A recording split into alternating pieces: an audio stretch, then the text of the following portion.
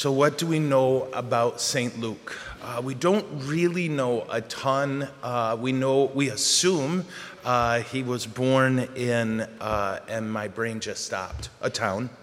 Yeah. All right, let's go back. Antioch, sorry.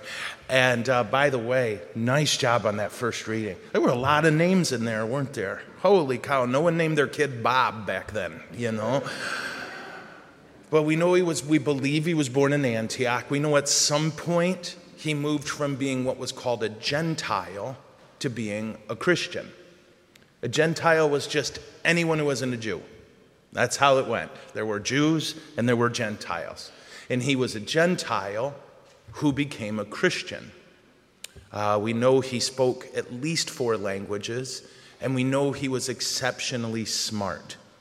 When he told the life of Jesus in the Gospel of Luke, he put a lot of things in there that Greek philosophers would have understood and appreciated. He was very smart. We know he was a doctor, which means a little different than it does now.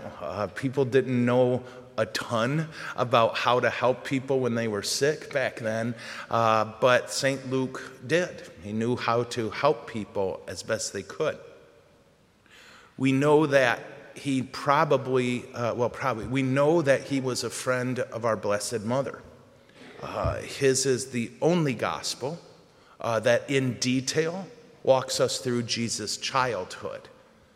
And in fact, when they found the home where Luke lived, and you can see a picture of this in your catechism, he appears to have painted a picture of our Blessed Mother on the wall of his house. He took what he knew of Jesus, and he took his time with Paul and made everything better. You heard in our first reading, it's kind of sad. St. Paul is getting ready to die. The Roman Emperor Nero has ordered him to be executed, and everybody left him except Luke and Timothy. If you heard, and again, there were some crazy names in there, wasn't there? Yeah. All these people with hard names to say left St. Paul, and he felt very alone.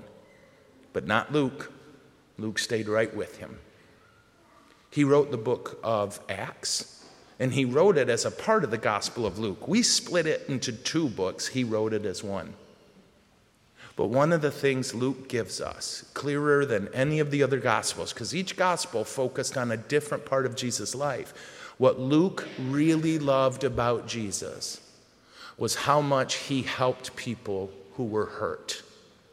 Whether they were hurt emotionally or physically, St. Luke was really taken by the stories of Jesus healing people who were hurting. And you can see that that's important in a doctor, that they care about your body and your soul. I think for you and I, St. Luke can offer us a pretty good challenge, a pretty good thing. And it's namely that you and I should get to know Jesus as best we can. And we get to know Jesus through a few ways, right? We talk to people who know him, just like he talked to our Blessed Mother. Well, your moms and dads know Jesus. You can talk about Jesus to them. Your teachers know about Jesus. You can talk about Jesus to them and learn. Our church is the bride of Jesus, so the church knows a lot about him. Yeah? We can also learn about him through reading the Gospels. We can read the Gospels and understand a little better how God thinks and how God loves.